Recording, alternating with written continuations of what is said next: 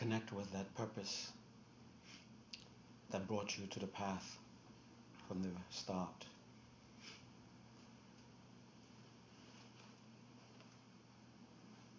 That moment when you were forced to look at reality,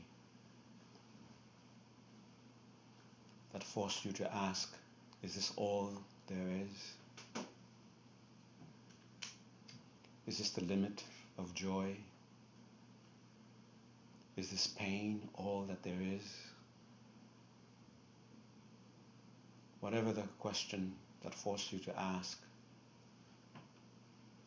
in such a way that you question the very reality that you're experiencing, that made you become a seeker.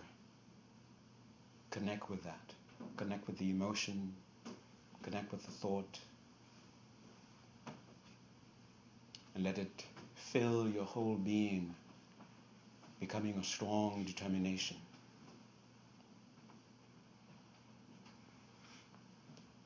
And let that determination resonate from you. Let it ring from your being, sending out notice to your immediate surroundings.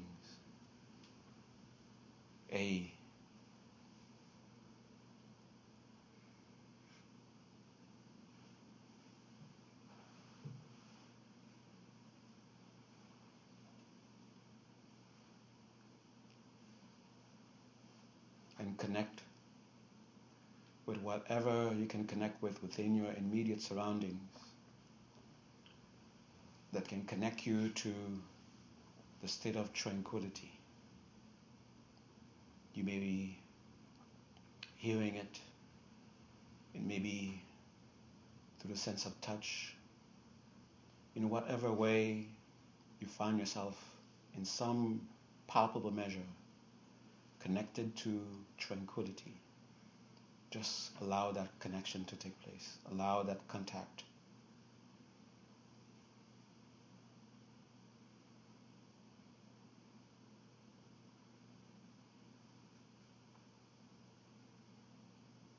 Communicating to the elements in your immediate surroundings, asking them for their cooperation.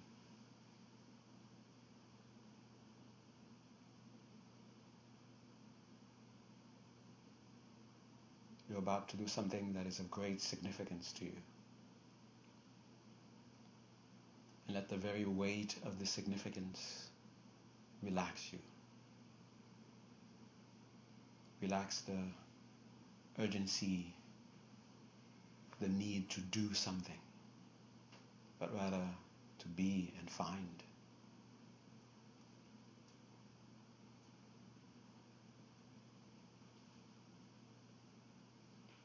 Let that tranquility fill your whole being. Feel it in your own body. Feel your body looking and resting, sinking into its own natural tranquility. And you experience it as a pleasant physical sensation.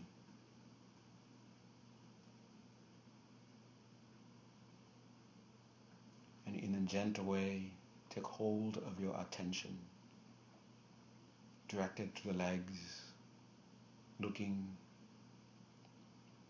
watching the tranquility.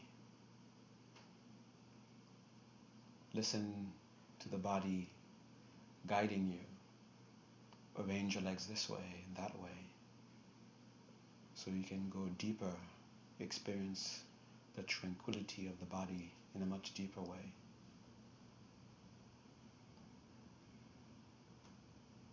And once you feel a sense of satisfaction with the tranquility or with the placement of the legs, gently direct your attention to the arms, the hands, the elbows, and allow tranquility, the natural tranquility, to settle. And again, continue to listen to the body. If it tells you, move the arms this way, that way, helping you, cooperating, helping you to go deeper into that tranquility.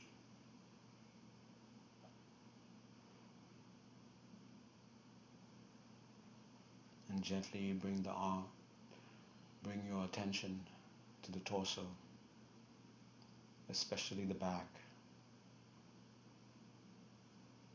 and palpably feel the sense of stability.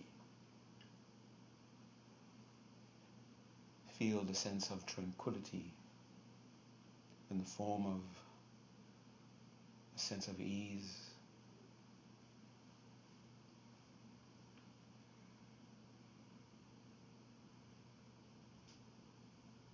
And notice how the sense of ease is not only affecting the body, but slowly starting to affect the breath, slowly affecting the mind. So there's no need for you to make the breath tranquil, no need for you to make the mind tranquil. It's already taking place, just allow it to continue. And once you feel a physical sense of confidence when your attention is on the torso, move your attention to the neck and your head, and just allow the head and neck to find their natural center, where you don't need to consciously have to hold your head and neck in place.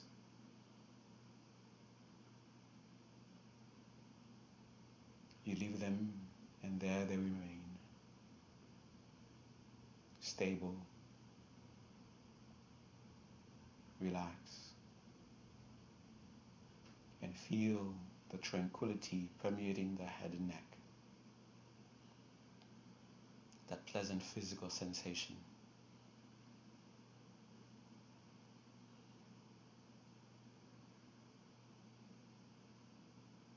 And if you begin to experience the body in a slightly different way, where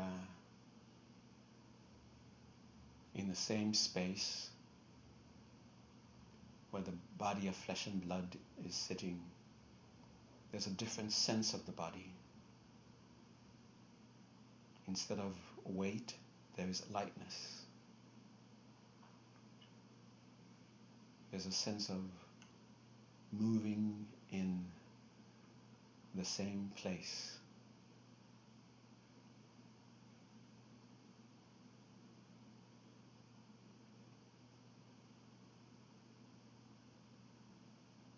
And gently bring your attention to the mouth, teeth, tongue, letting them rest in their natural places, continuing to experience that physical sense of tranquility, that physical pleasant experience. Then gently your eyes, allowing the tranquility, allowing your eyes to guide you. Should they be opened? Should they be closed? Should they be half opened? In whichever posture the sense of tranquility is deepened, that's the one that's for you.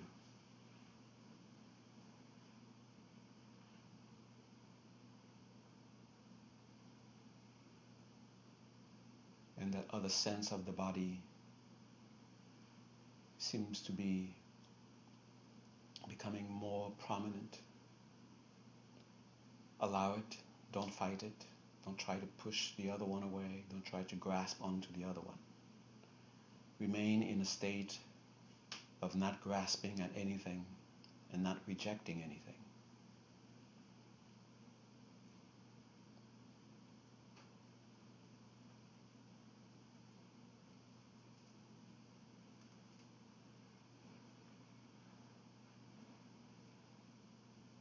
You've already made your announcement, your intention to the environment. So consider the environment participating, corroborating. So whatever it gives you, consider it to be a gift to help you deepen your tranquility.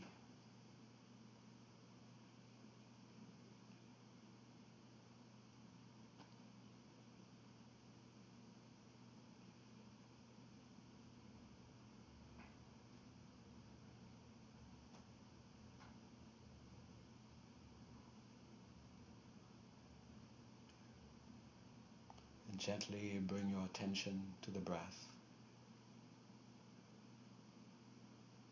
No need to control the breath, no need to make the breath,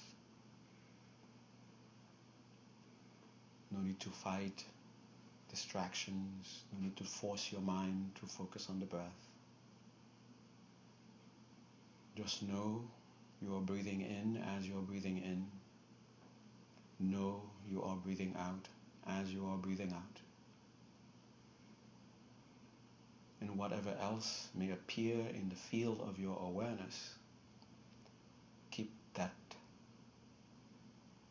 attitude of not rejecting, not grasping. Just enjoy awareness of the breath.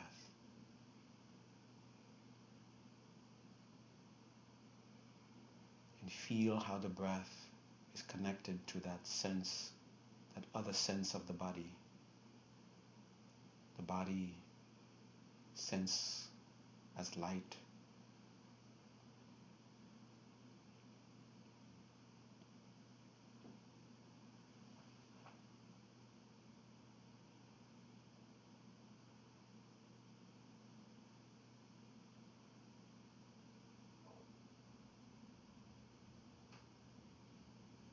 And without forcing, without rejecting, without grasping, add the intention. I want the flow of my awareness to remain on the breath, unbroken, for 11 cycles of breath. It doesn't mean that nothing else appears in the field of your awareness, but rather we do not lose awareness of the breath, no matter what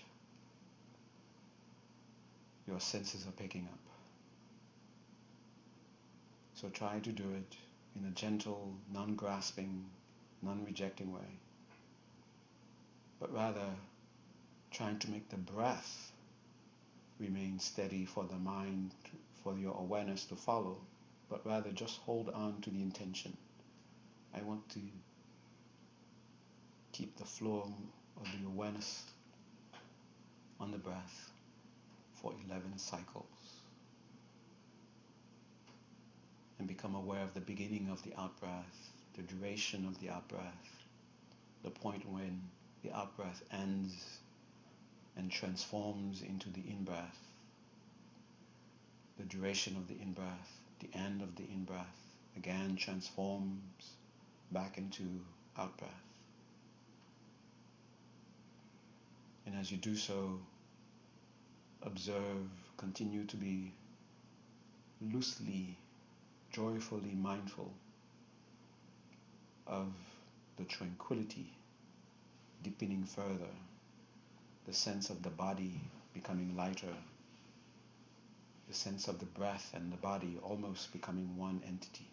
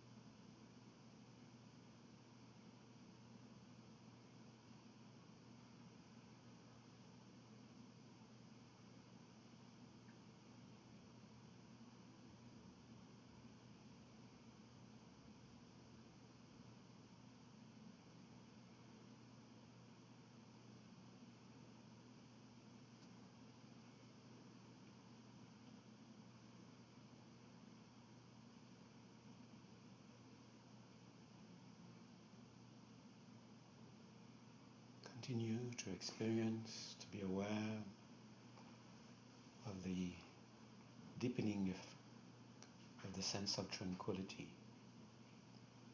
entering into a pleasant physical experience where your mind relates to it as, I would like this to continue.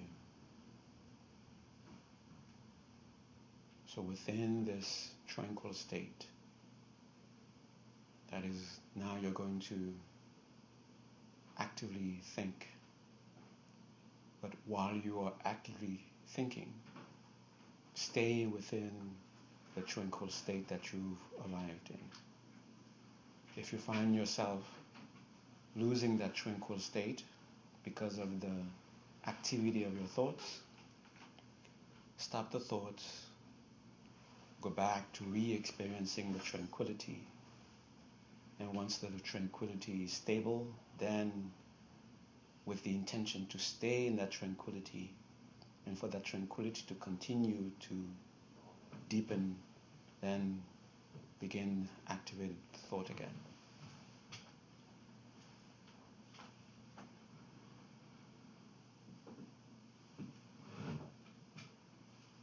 So within the tranquility,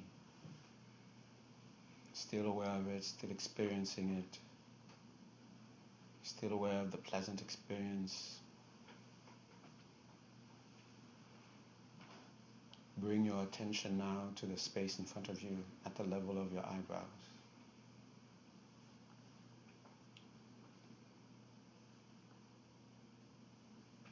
And bringing your attention there does not disturb the tranquility, does not degrade the tranquility.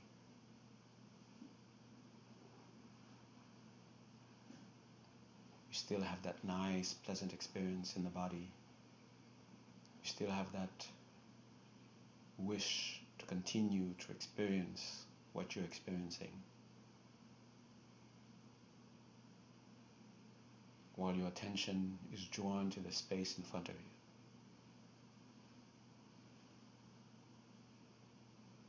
And again, consider,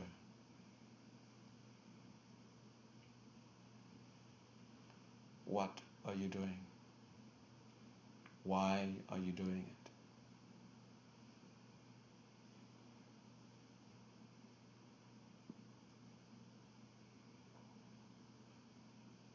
And how will you achieve the objective of your aspirations?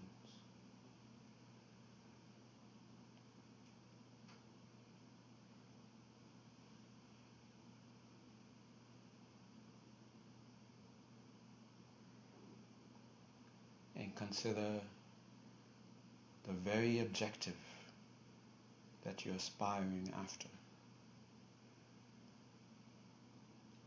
Manifest in that space. Feel the presence of your infallible guide.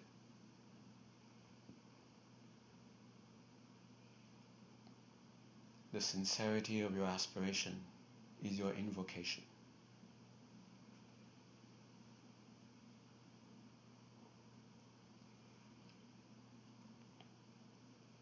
And if your infallible guide has already taken a form, see the form of your infallible guide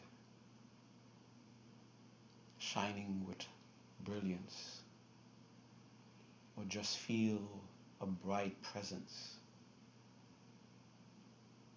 and feel and be aware of the physical indication of there is actually a presence of a guide in front of you.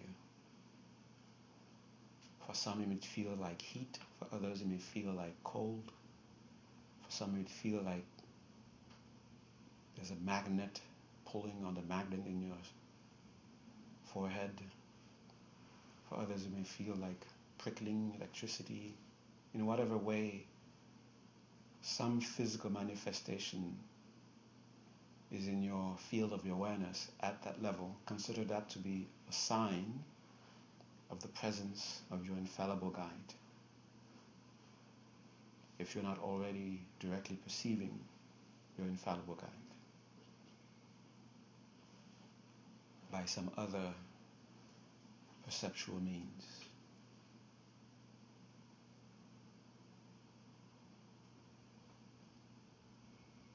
And once that sense of the presence is stable, still within the tranquility,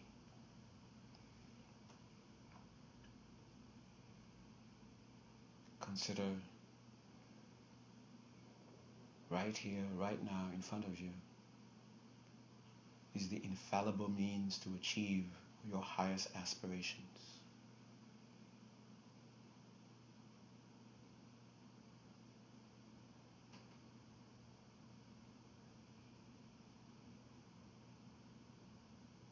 And just considering this, feel the sense of reverence, a sense of gratitude swelling within your heart. And in your own genuine way, express your gratitude, express your reverence.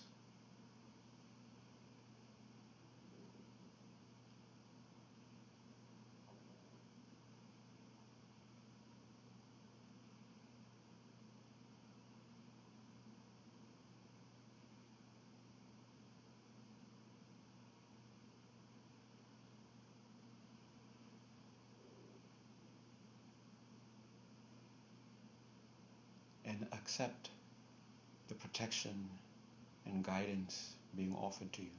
Take refuge.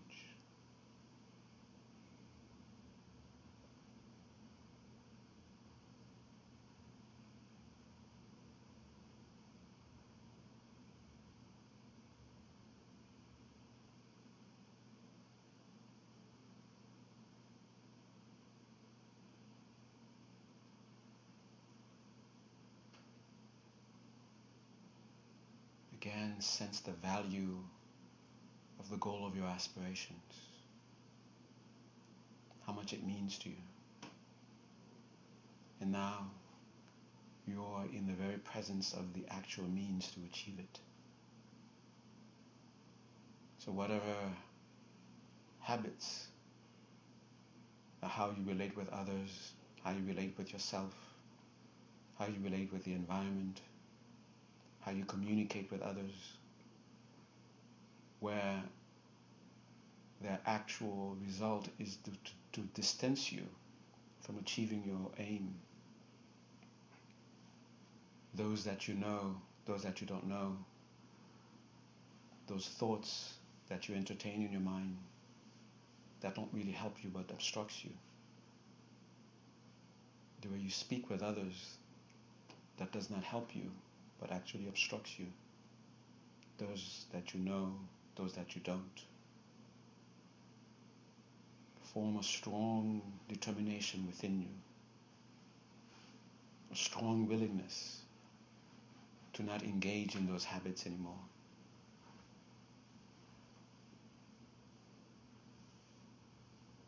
And rely on the strength of your infallible guide.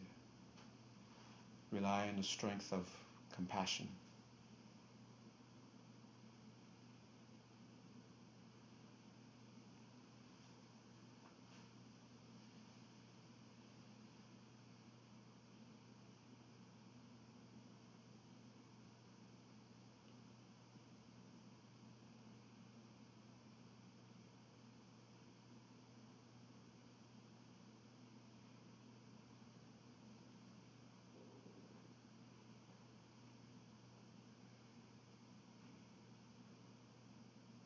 Form an equally strong determination to pick up those habits of relating with others, relating with yourself, with your environment, the way you communicate, the thoughts that you entertain that will actually result in helping you, bring you closer to your aim.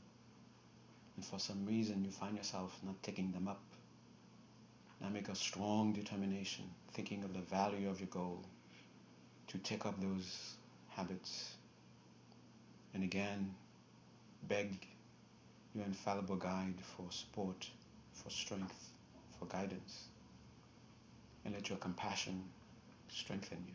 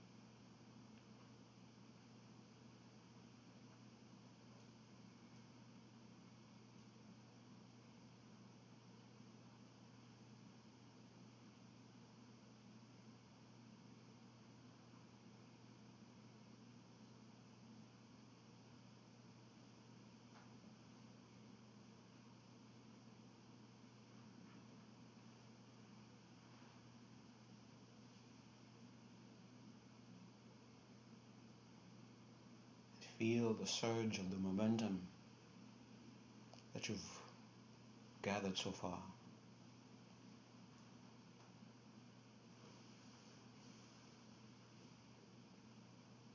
And again, recall, why are you sitting here? What are you trying to do?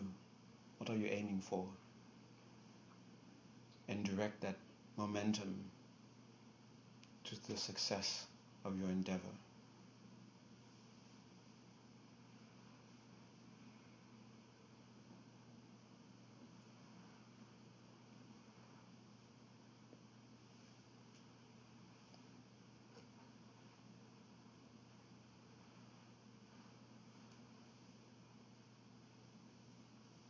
Bring that bright presence now to the crown of your head. Physically feel that sensation you felt. Now going from the forehead to the crown of your head. Feel that bright presence above your head. And continuing to strongly wish in this practice, for this sitting, to be free of your obstacles, to be filled with the realizations you seek. And feel a shower of blessing descending from the heart of your infallible guide above your head. A shower taking the form of light,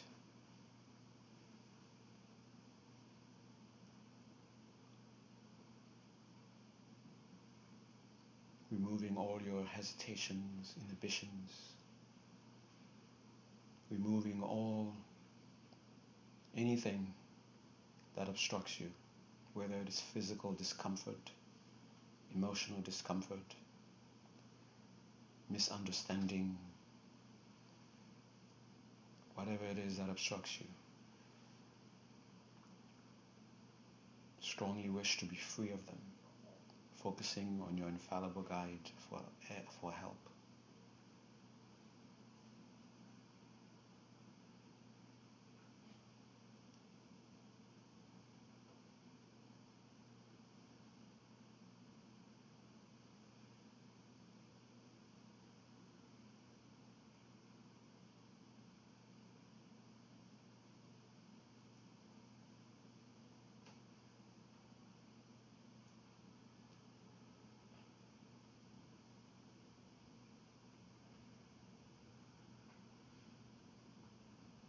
And by this time, if you are able to find your seat, your proper posture, you didn't have too much difficulties with the posture, then the body should be very pleasant right now. If not, then we proceeded without really finding the posture. But feeling the momentum, requesting for blessing, strongly wishing to gain the realizations you seek, for your mind to cooperate, begging for your body to cooperate, begging for the environment to cooperate. This is so important to you.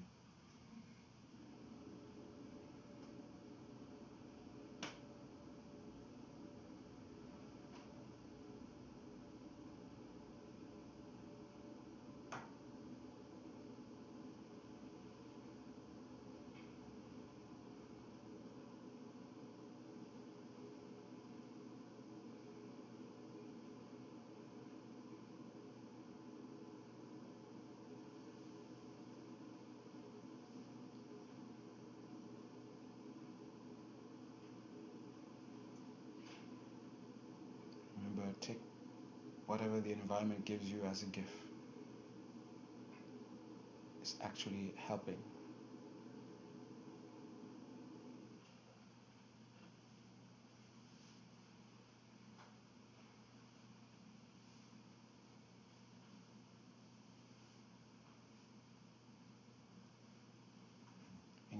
is to get yourself ready to enter into sacred space, to do sacred duty.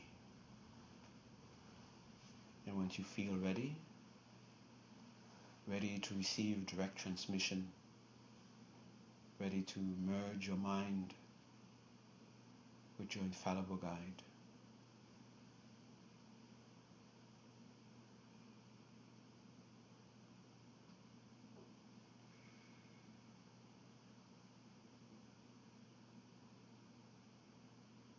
bring that presence from the crown of your head through your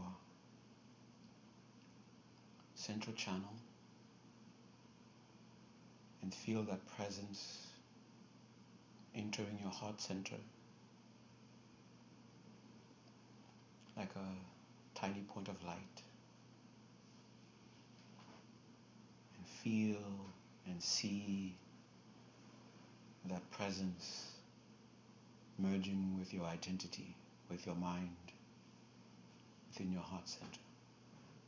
And stay with that for a few seconds.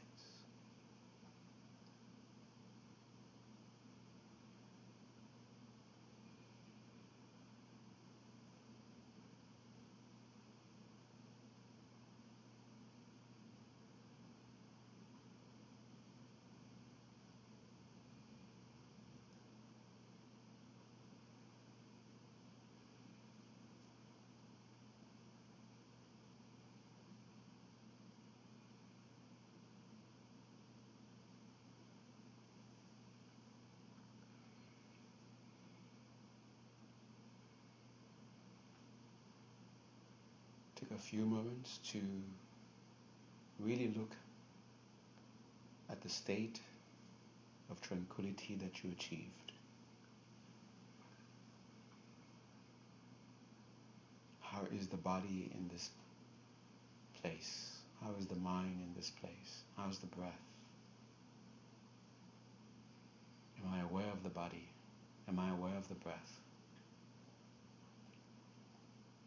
While I'm looking at the state,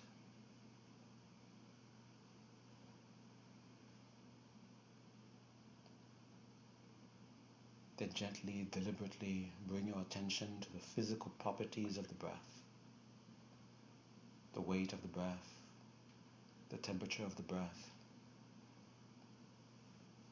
and let the awareness of the physical properties of the breath again bring you back to the awareness of the physical properties of the body, the weight,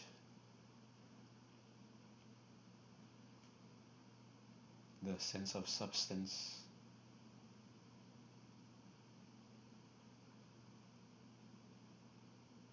the sense of occupying space.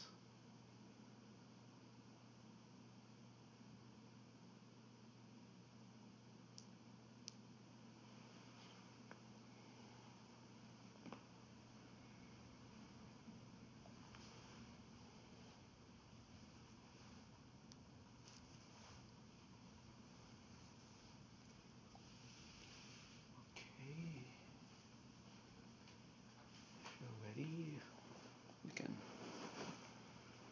open your eyes, make yourself, well, you're supposed to be comfortable already, but if it wasn't so comfortable, now really make it comfortable. Stretch your legs if you have to. Okay.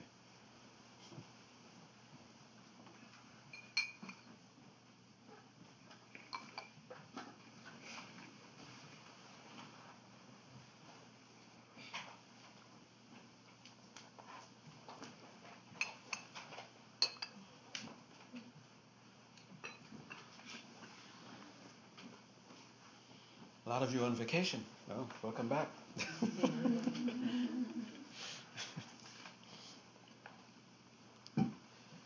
I've had this book for quite some time. That's why it looks so torn. Well, usually, any book looks torn once they come into my hands. But this one is because I've had it for quite some time. And it's interesting how I found out that only later the person who actually is responsible for this book Garma C.C. Cheng. I think he's the one who uh, responsible for that beautiful monastery in Carmel. Okay. Strangely enough, this is the coincidence.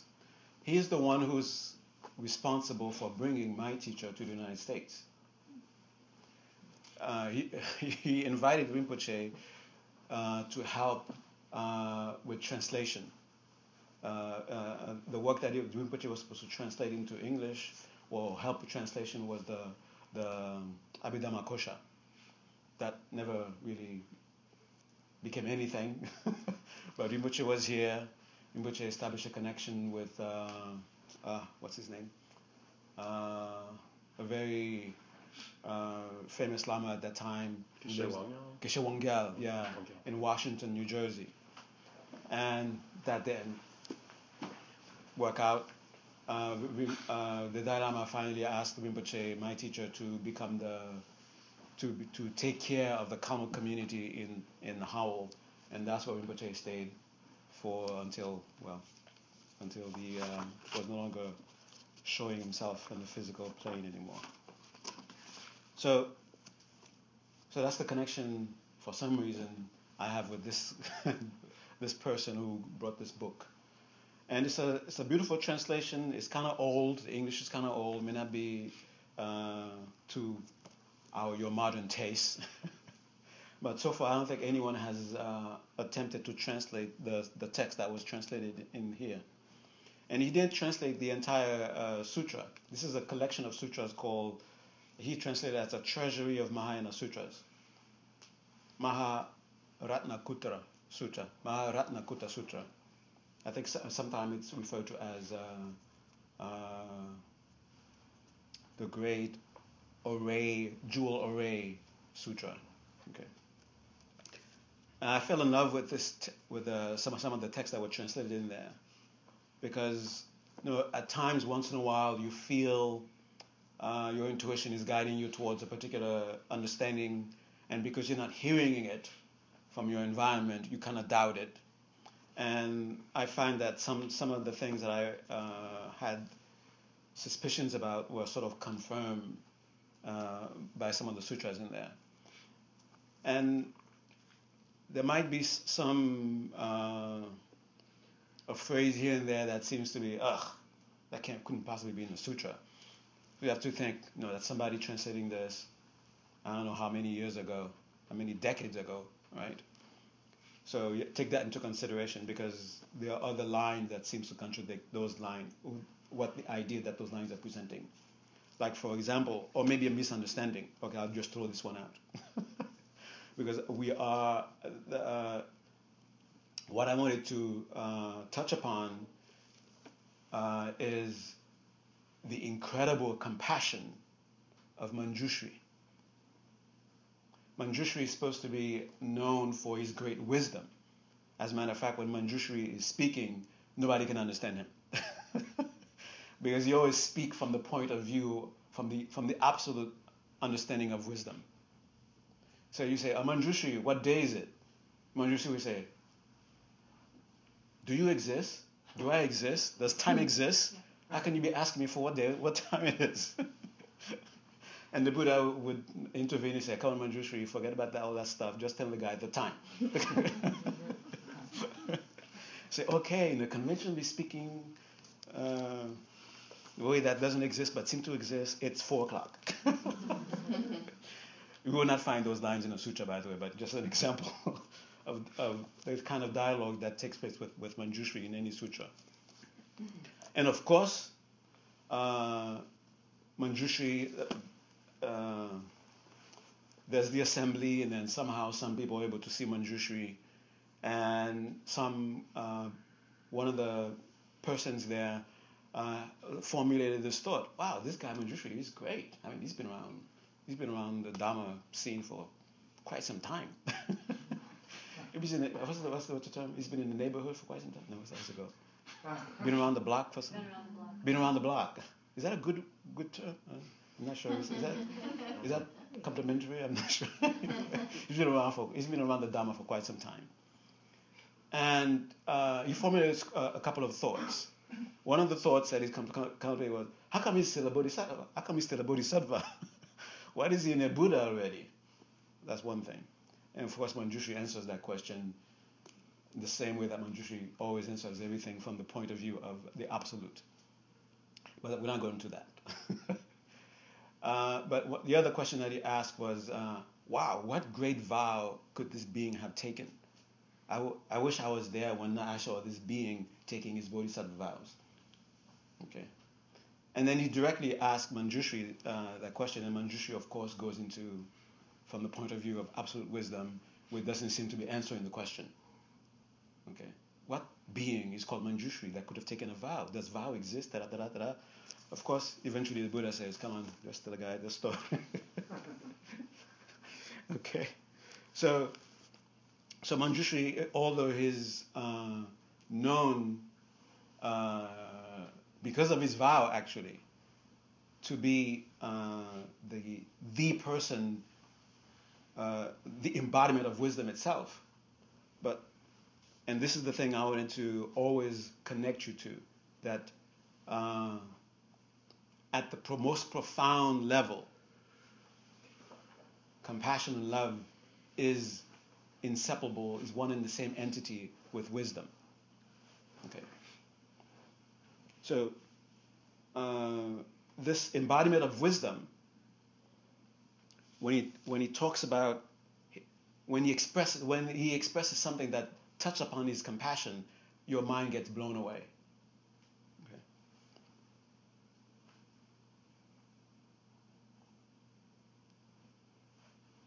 So finally, the Buddha had to intervene and tell, okay, come on, Manjushri, please, all right? So, thus instructed by the Tathagata, by the Buddha, Manjushri rose from his seat, bared his right shoulder, knelt on his right knee, joined his palms, and said to the Buddha. Now, this little scene that was just described, some people probably have seen it and have no idea what they mean, but it's supposed to be, as Rinpoche would say, it's the rule, some sort of cosmic rule that happens once you enter into become a bodhisattva. No matter where you are, somehow you feel like when you're addressing a Buddha, you're supposed to, oh, not this one. Yeah, expose one of your shoulders. I guess that's supposed to mean that you're harmless or something. I don't know. You're not hiding a weapon or something. I'm just me speculating. Okay, and then you kneel on one knee. Okay, and you put your palms together. So, and you say, "Well-honored one, now by the miraculous powers vested in me by the Buddha, I'm going to speak of my vows. Those who wish to seek great enlightenment should listen attentively. Study them according to the truth, and fulfill them after hearing them set forth." When Manjushri knelt on his right knee, okay, some of you may say, come on, please, but just bear in mind, okay? The six kinds of quakes shook the Buddha lands as innumerable as the sands of the Ganges in each of the 10 directions. Okay. Don't try to visualize this. Don't tell yourself, wait a minute, I don't remember anywhere anyone saying one day all of a sudden the entire world shook. That's not the point of it, okay? The point of it is to impress upon you the importance about what you're going to read further, okay? Manjushri addressed the Buddha saying, okay, again, bear in mind, hundreds of thousands of millions of billions of myriads of kalpas ago.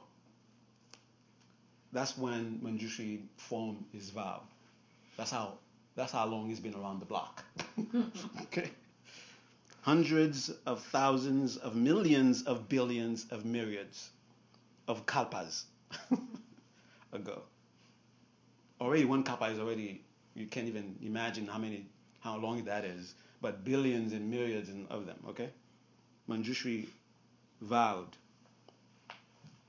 if all the future Tathagatas in countless Buddha lands in the 10 directions, whom I see with my unhindered Deva eye, are not persuaded by me to engender bodhicitta, or taught by me to cultivate giving, that is generosity, ethics, patience, vigor, meditation, and wisdom, and to attain supreme enlightenment, I shall not attain Bodhi.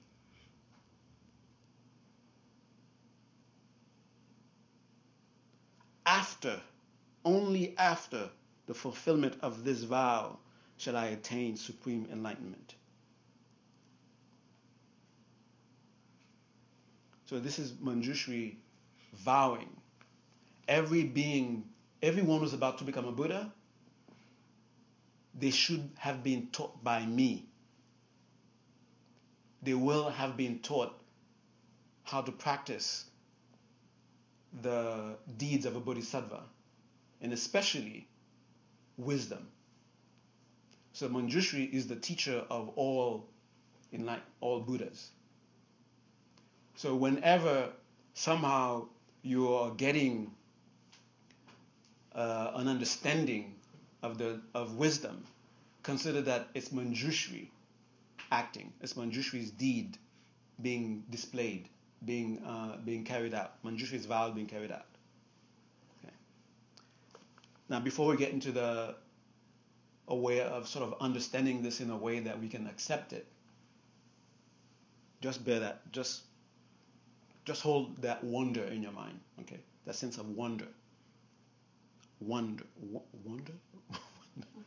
in your mind.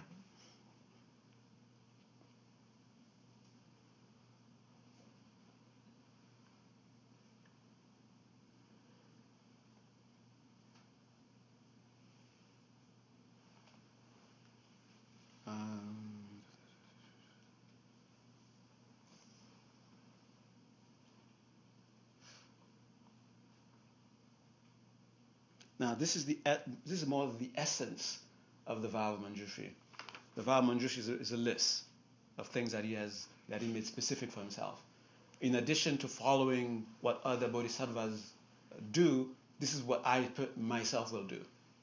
Okay, this will be my special vow. Just like each and every bodhisattva, once you have this incredible urge, moved by compassion, to act on behalf of others, there's something about the universe, something about the world that is special to you, that you will specialize in. Okay, so Manjushri will specialize in teaching wisdom to everyone when they're ready. Okay, that's probably why whenever you ask in all the sutras, when you ask Manjushri a question, no matter what question you ask, he's teaching you wisdom, and the most profound aspect of it.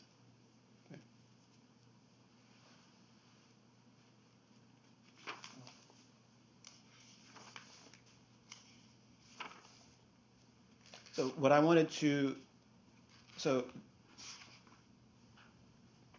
I make my case about the incredible, inconceivable compassion of Manjushri? I don't think I did. Let me read the vow again.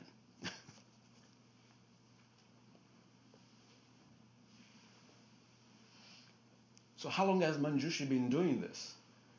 For hundreds of thousands of millions of billions of myriads of kalpas, this guy has been going around teaching stupid people the same thing, the true nature of reality.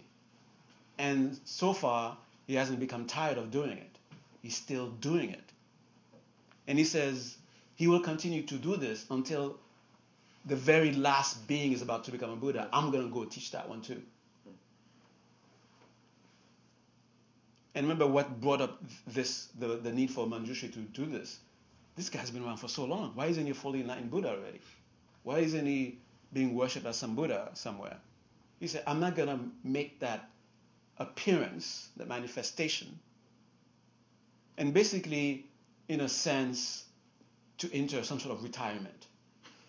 Okay?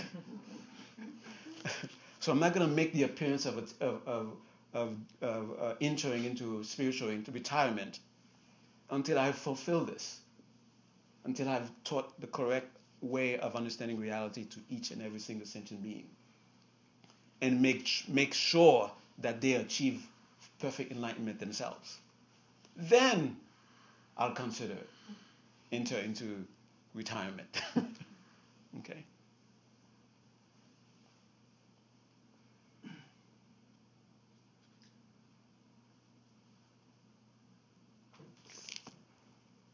So every time I have some understanding of emptiness, I can think this Manjushri who came to me.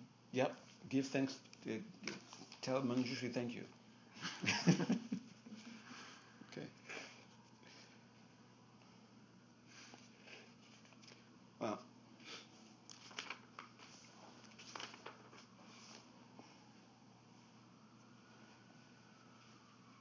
Oh yeah, I did say something that was going to be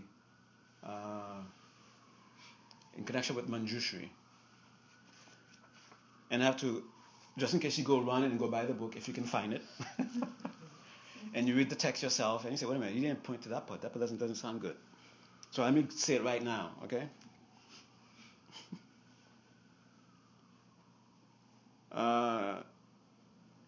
And just understand it to be a translation, somebody's translation.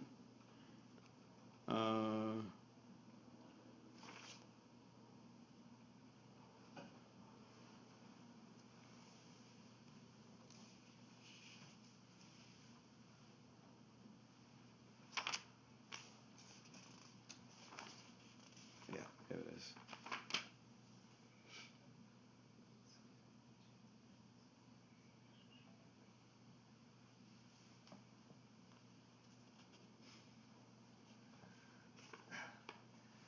Ah.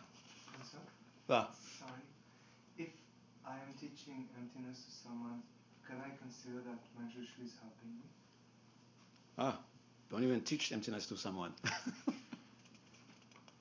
If someone is requesting in whatever way that request is made, whether verbally or in some action, where it's asking to explain emptiness in some way, don't think that don't get yourself involved, if you understand what I mean. Let Manjushri do it. Thank you.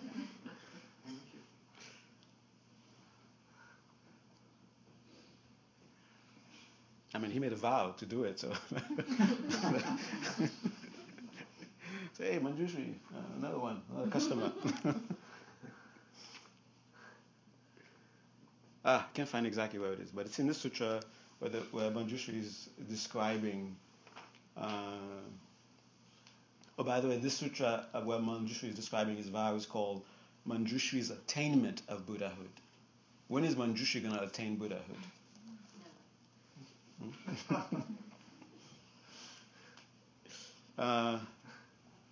And of course, Manjushri explains it in a way that means in an ultimate kind of way. Okay. So there's something that Manjushri said in there. Sorry, I can find it right now. I'll just paraphrase it for now. Where Manjushri is describing the kind of a world he's creating, the kind of a universe he's creating, the kind of a school that he's creating, the school of the Buddha school he's creating. What he's essentially going to do is not going to create his own Buddha world. He's going to take all the Buddha worlds that exist and combine them into one school. And that doesn't strike you, does it? Doesn't strike you because you can't even imagine a Buddha world, let alone all the Buddha worlds, and let alone all of them becoming one. Remember, this is Manjushri speaking. He's always doing things from the point of view of the absolute. Okay? So Manjushri is not going to create his own Buddha world. He's not going to create his own universe where he's going to popping out bodhisattvas and Buddhas and giving little Buddha certificates. But instead of that, he's going to take all the Buddha lands that exist, from the point of view of all the Buddha lands that already will exist in the future, combine them into one Buddha school, one Buddha land, that's why that term that it is used. And in that Buddha land, these are the kind of students that will be there. Well, this is it, okay? Get ready. Don't throw anything at me. I'm just reading from the book. Okay. But understand it more from the perspective of the people of the time. Okay? He said, there will not even be the name woman in my Buddha land. Does that mean that there will be a bunch of men there?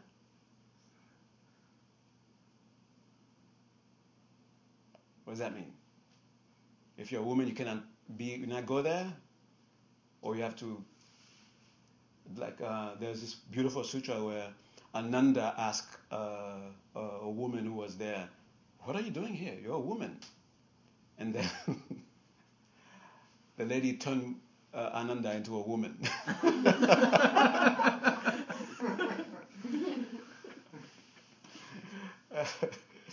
That was funny. You have to be there.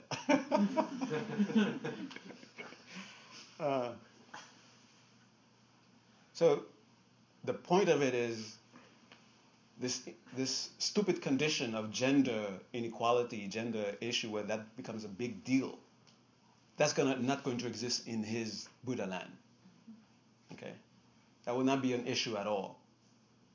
Especially if you consider the almost unfortunately in many cultures, just the word itself is not how do you say? Is not complimentary. A wo man. And in Tibetan, the word is yeah. And what does that translate into? Yeah. Okay.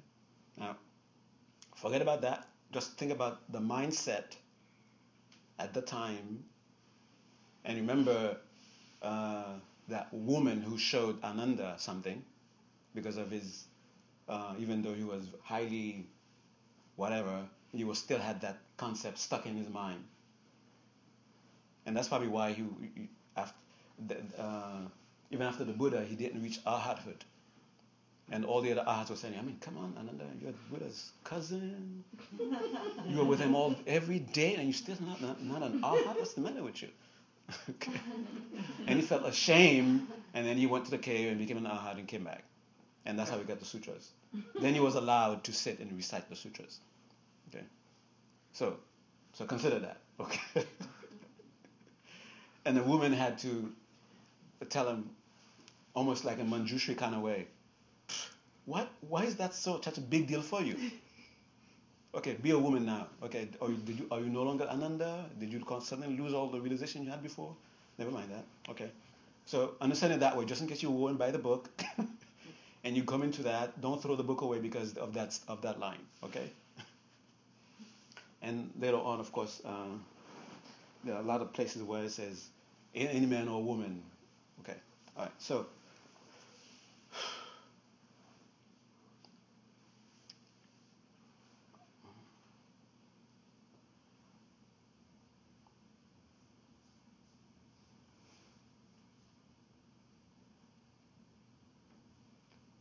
what does it mean? Hundreds of thousands of kalpas, billions, or hundreds of thousands of millions of billions of myriads of kalpas. Manjushri is going to continue to engage himself with absolutely stupid people. Not just absolutely stupid in the sense that they don't know things, but especially the real nice stupid ones who believe that they know everything. Okay? And they really don't know anything. He's going to continue to engage them. They appear in whatever form they need him to appear as, to teach them, so that they can become themselves a fully enlightened Buddha. He's going to continue to have to see, oh, that person is suffering, that person is suffering. Continue to have to engage in continuing to engage in that. One of the vows that I didn't read, when that we say, I will continue to enter into samsara for as long as it takes to fulfill my vow. So this is somebody who won the lottery, hundreds of millions of billions or trillions of ago, to retire, and instead of retiring, decided to continue to engage in the world. Why? Because he wants everyone to become an enlightened being, and he's taking the personal responsibility to make sure that they understand the true nature of reality correctly. He's going to take personal responsibility to teach everyone that. All right. So I don't know if I, yeah. So the question I have, Please. with any of these vows is, obviously Manjushri is a pretty smart being, and obviously he has deduced that by taking this action, that he is capable of doing more good for more beings than if he goes the other route, becomes a Buddha, and then helps enlighten every being as a Buddha. How could that be? Very good question. Yeah, very good question. Why? Let's let Manjushri answer that question. Good. Because somebody asked that question in that assembly. And listen carefully. You're gonna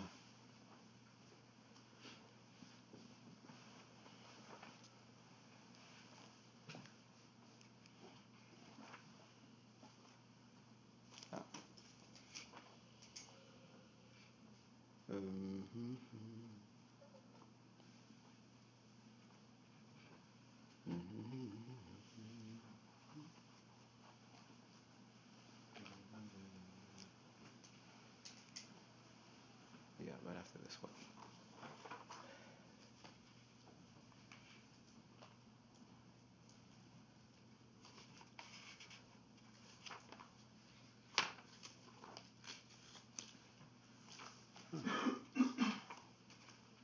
Oh, there it is. Sorry, it was hiding from me.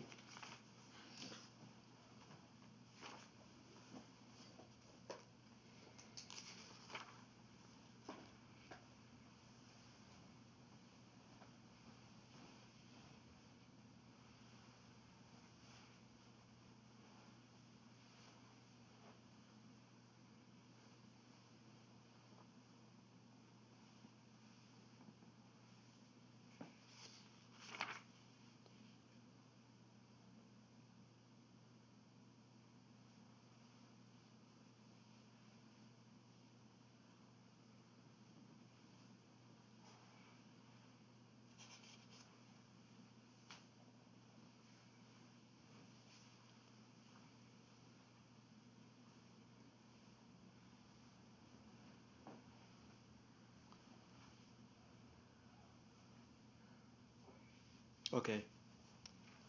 Then someone asked, I love these names. Warren. Especially.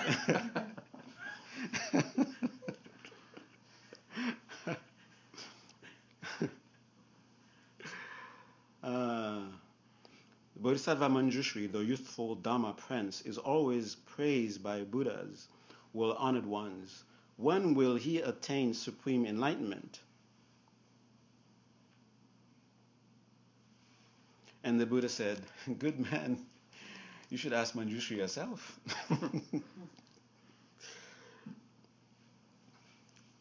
Of course, he asked Manjushri, and Manjushri answered, good man, instead of asking me whether I progress towards enlightenment, why do you ask me when I shall attain it? Why do I ask this? Because I do not even progress towards enlightenment. How then can I attain it? Oh God.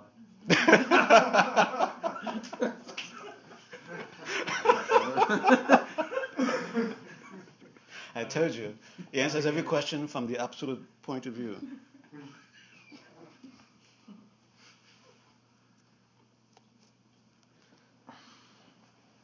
And he, of course, Warren becomes bewildered, as the Bodhisattva in here is bewildered by the answer. What? Basically, when you translate, that's what it means.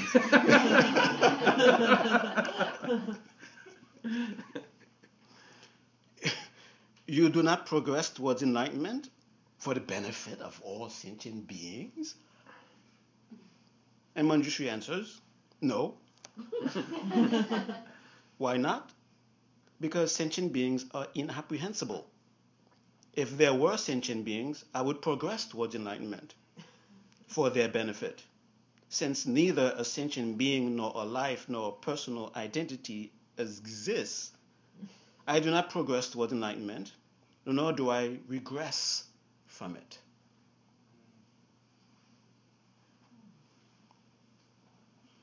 And it gets murkier than this.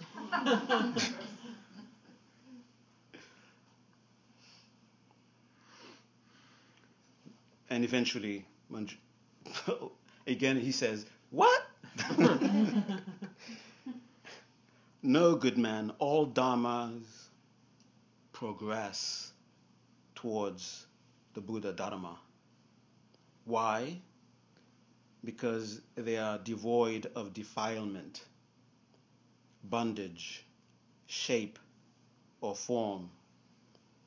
As the Buddha abides in suchness, so do all dharmas. So whenever Manjushri opens his mouth and tries to clarify something, all you end up saying, what? So eventually it comes out to say, I don't need to seek enlightenment because I'm already enlightened. Mm-hmm. And he doesn't answer it in an egotistical way, like I, Manjushri, I'm already enlightened, but answers it in a way where he says all dharmas are already enlightened. The difference between all dharmas already enlightened and I am already enlightened is that I know it. He says that somewhere. You don't have time, and it's past time. You were supposed to do some intense meditation and scare yourself to death, but you don't have time now to scare yourself to death.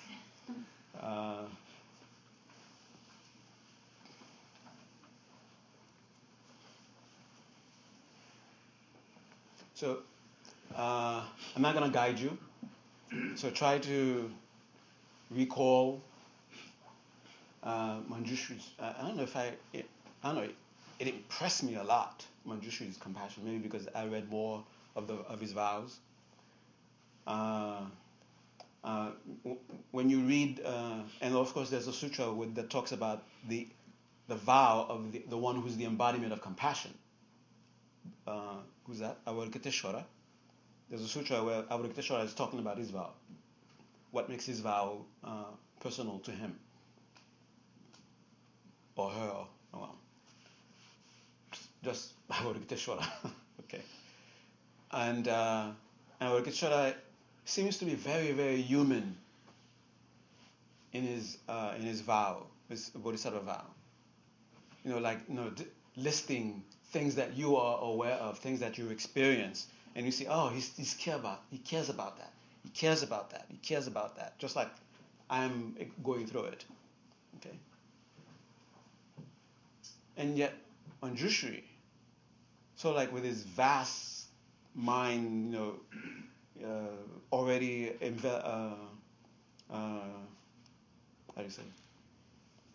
Covering all of existence, makes a vow where he almost disappears in his vow.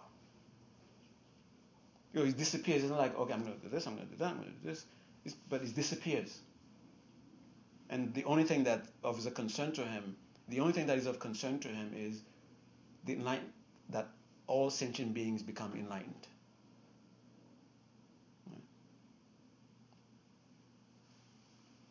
all sentient beings escape suffering. That's the only thought that's in his mind. All right, so I tried to impress you with Manjushi's compassion, so that remember the reason that he finally described his vow is to inspire you, so that you can also sort of model your personal vow after his. Okay, now try to do that, or even try to, if you remember the meditation on wisdom, try to do that. Because I have something to do, so I'm not going to be talking in your head and say, now do this, now do that, now do this. Okay? You're on your own. Okay, so remember I asked you to take a nice snapshot of the state of tranquility. Now recall that, and let the recollection bring you back into that experience. Just asking yourself, how did my body feel? How did my breath feel? How did my mind feel? And just recalling it, and allow the experience to take over.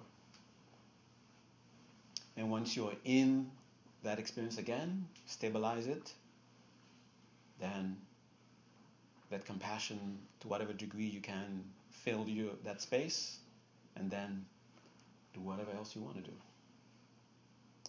Okay.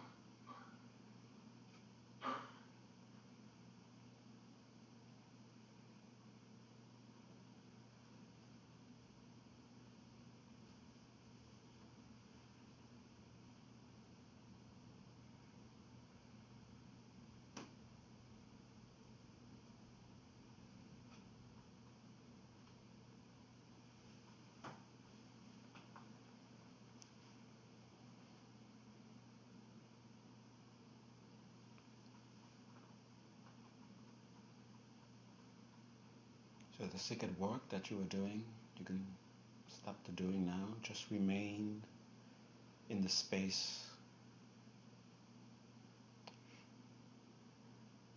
just the space of the meditation.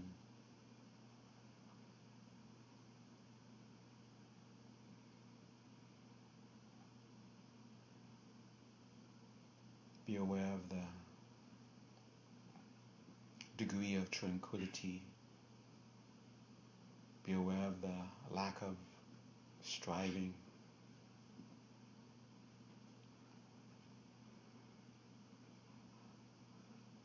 The pleasant aspect of this space.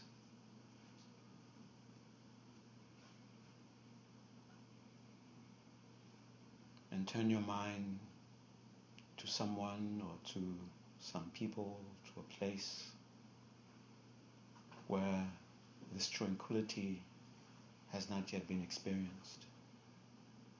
And because of that, these person or these people are completely overwhelmed by delusion, especially the delusion that makes them think somehow they can be benefited by harming someone.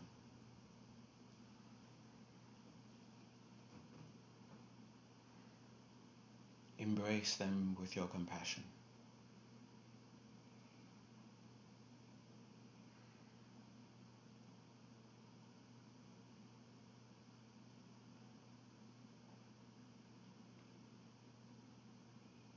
And through the power of that compassion, make a gift of the tranquility that you are experiencing, that they may be free of the fever of that delusion, that they can start to see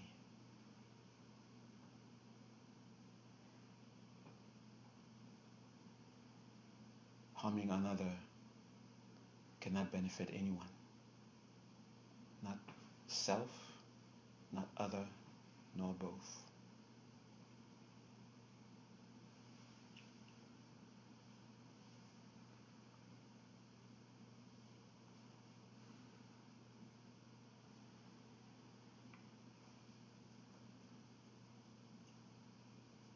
And what the delusion is promising them exists in the tranquility that you are gifting them.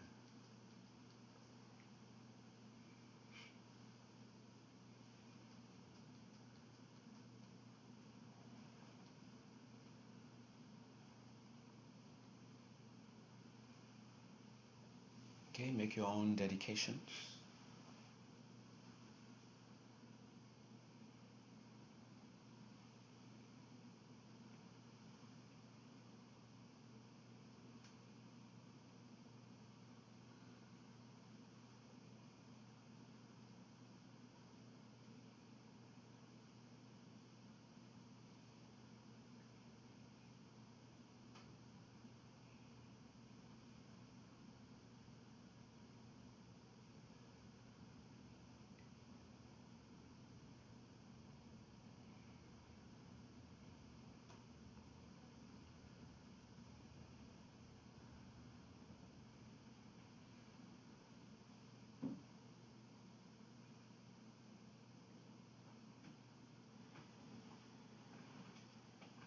Slowly become aware of the breath, the physical properties, the weight of it, the temperature of it. And through the awareness of the breath, become aware of the body again, beginning first with the crown of your head, and then include more and more of your body with each breath until you are aware of the whole body from the crown of your head to the soles of your feet.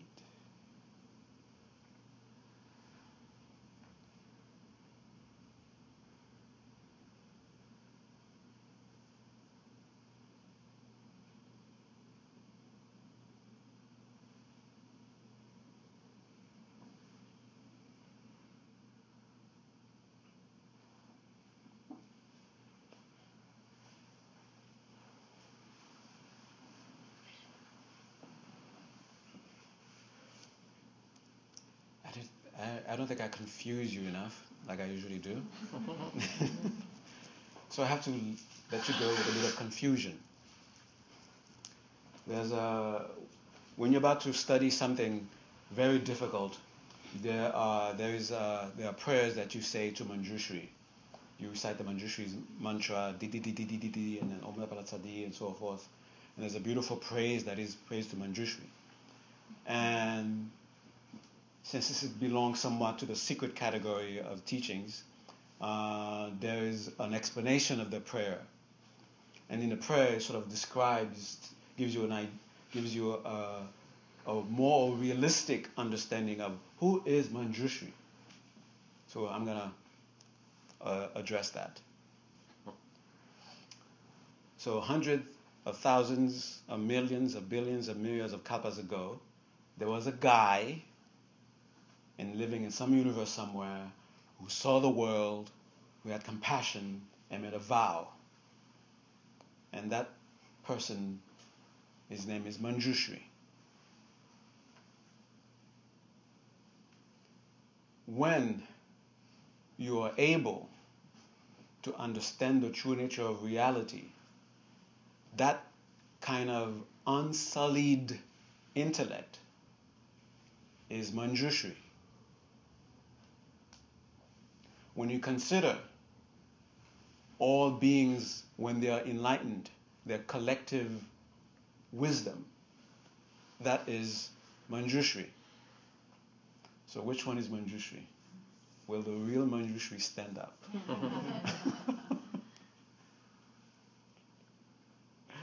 If you're confused, thank you. Good night.